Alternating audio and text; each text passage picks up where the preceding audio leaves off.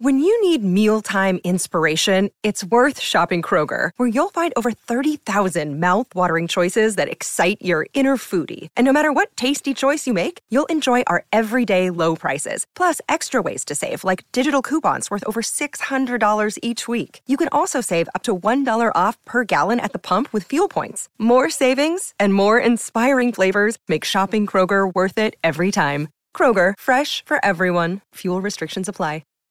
This is Optimal Living Daily, episode 2663, How to Complain Less, by Joshua Becker of BecomingMinimalist.com. And I'm Justin Malik. Happy Friday if you're listening in real time, and welcome to the podcast where I read to you covering personal growth and self-help topics like mindfulness, minimalism, self-care, and more. And we get right to our next article as we optimize your life. How to Complain Less, by Joshua Becker of BecomingMinimalist.com. Quote, "You can complain because roses have thorns, or you can rejoice because thorns have roses." Tom Wilson. Life is not perfect. It never has been and never will be. This is not bad news. In fact, once we begin to embrace this reality, we welcome a great number of possibilities. Life is never perfect. We know this to be true. Why then do we continue to complain about its imperfections? We complain about the weather, the traffic, and the weeds in our yard. We complain about tight clothing, misplaced keys, late airplanes, and the price of gasoline. We complain about our jobs or our lack of jobs. We complain about nosy neighbors, crying babies, ungrateful teenagers, and lazy spouses. We have become a society too quick to complain. Complaining is almost never a positive reaction to our circumstance. There are times, of course, when notifying someone of an injustice is good and proper, but most of the time we express feelings of pain, dissatisfaction, or resentment simply because it is our natural response. But this response ought to be reconsidered in our lives because it is rarely healthy. In fact, there are many negative outcomes to this reaction. Complaining feeds and breeds a negative response. Additionally, number one, it fosters a negative attitude. Complaining draws our attention to the negative aspects and circumstance around us, and focusing on the negatives always brings about greater negativity. Complaining never results in joy. It only sinks us deeper into our misery. Number two, it negatively impacts those around us. Complaints spread negativity. By focusing on and drawing attention to the problems and discomforts around us, we direct other people towards it too. Misery loves company. Number three, it doesn't change our circumstance. Taking action does, but complaining words by themselves do not. Number four, it disqualifies the value of discomfort in our lives. Discomfort, both physical and emotional, can have profound benefit for our lives. There are countless life lessons that can only be learned by embracing discomfort, patience and perseverance, just to mention a few. Become okay with discomfort. You'll be glad you did. Number five, it is highly unattractive. It is unenjoyable to spend time around people who constantly highlight the negatives. And not only unattractive, the self-centered emphasis of complaining can be annoying as well. And number six, it leaves us in victim mode. One of the greatest obstacles to lasting change is blame, and complaining finds its foundation almost entirely in blame. On the other hand, there are numerous benefits to complaining less. It shifts our focus to the positive. It allows gratitude to take root, and cheerfulness can be an excellent beautifier. How then might we begin to overcome the habit of complaining? Well, first, admit lifestyle changes can take time, and then consider adopting some of these helpful steps. How to complain less. Number one, consider the importance of adopting the change.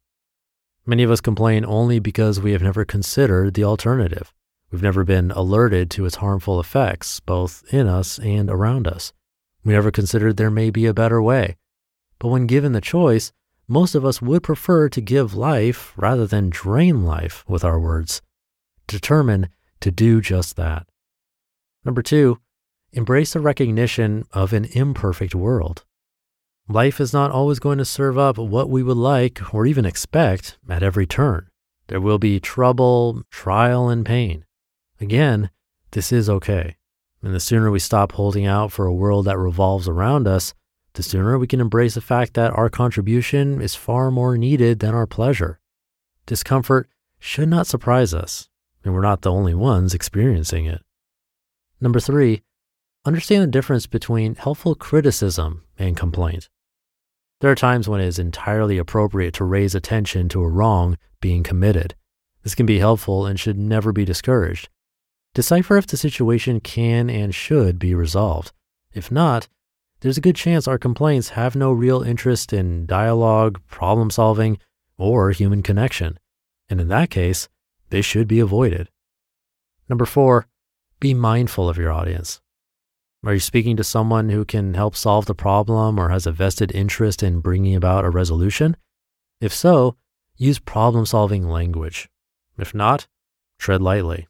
If you must continue, preface your complaint with impact-reducing language. For example, beginning with, "Can I just vent for a minute or two?" Maybe all you need to orient yourself and your listener toward your purpose and be helpful in reminding yourself to keep it brief. Number 5, avoid beginning conversations with a complaint. Take notice of how often we initiate conversations with a complaint. Oftentimes, even subconsciously, this tactic is used because it garners a heightened response. Remove it from your arsenal and try spreading some cheer with your opening line instead. Number 6, refuse to complain for the sake of validation. Sometimes our complaints are used to validate our worth to others. "I'm so busy" is a good example. We often say it as a means to subtly communicate our importance. Well, don't seek to impress others with your complaints. That strategy won't gain you any friends in the long run anyway. Number 7, notice your triggers. Is there a specific time period of the day you tend to complain more than others? Morning, evening, or late afternoon? When your spouse is home? When you're drinking coffee or lunch with your friends? Maybe it is around the water cooler with your coworkers. Take notice. Then, avoid triggers if possible. If they cannot be avoided, make a point to be extra vigilant when you see them arise. And number 8, embrace the idea of experimentation. Setting a goal of never ever complaining again may be counterproductive. Instead, try designating a short period of time where you can be particularly mindful. For example, decide to go just one day without complaining. This shorter time period will allow you to concentrate more fully on your goal. The shortened experimental time frame will foster increased sensitivity. Mindless complaining serves little purpose in our lives. It fosters displeasure, spreads negativity, and sparks conflict. We live happier without it. Moving forward, let's recognize and embrace the positive instead. You just listened to the post titled "How to Complain Less" by Joshua Becker of BecomingMinimalist.com. Thank you to Joshua. Sometimes it can feel good to complain, but the way I tend to think of it is like how eating my favorite unhealthy foods like the chocolate tuxedo cake from Costco tastes good. In small amounts every once in a while, sure, not a big deal. But when we're indulging in that cake very often, well, that's probably going to lead to some unintended and not so great health consequences. Notice Joshua said how to complain less, not how to never complain again. Big difference.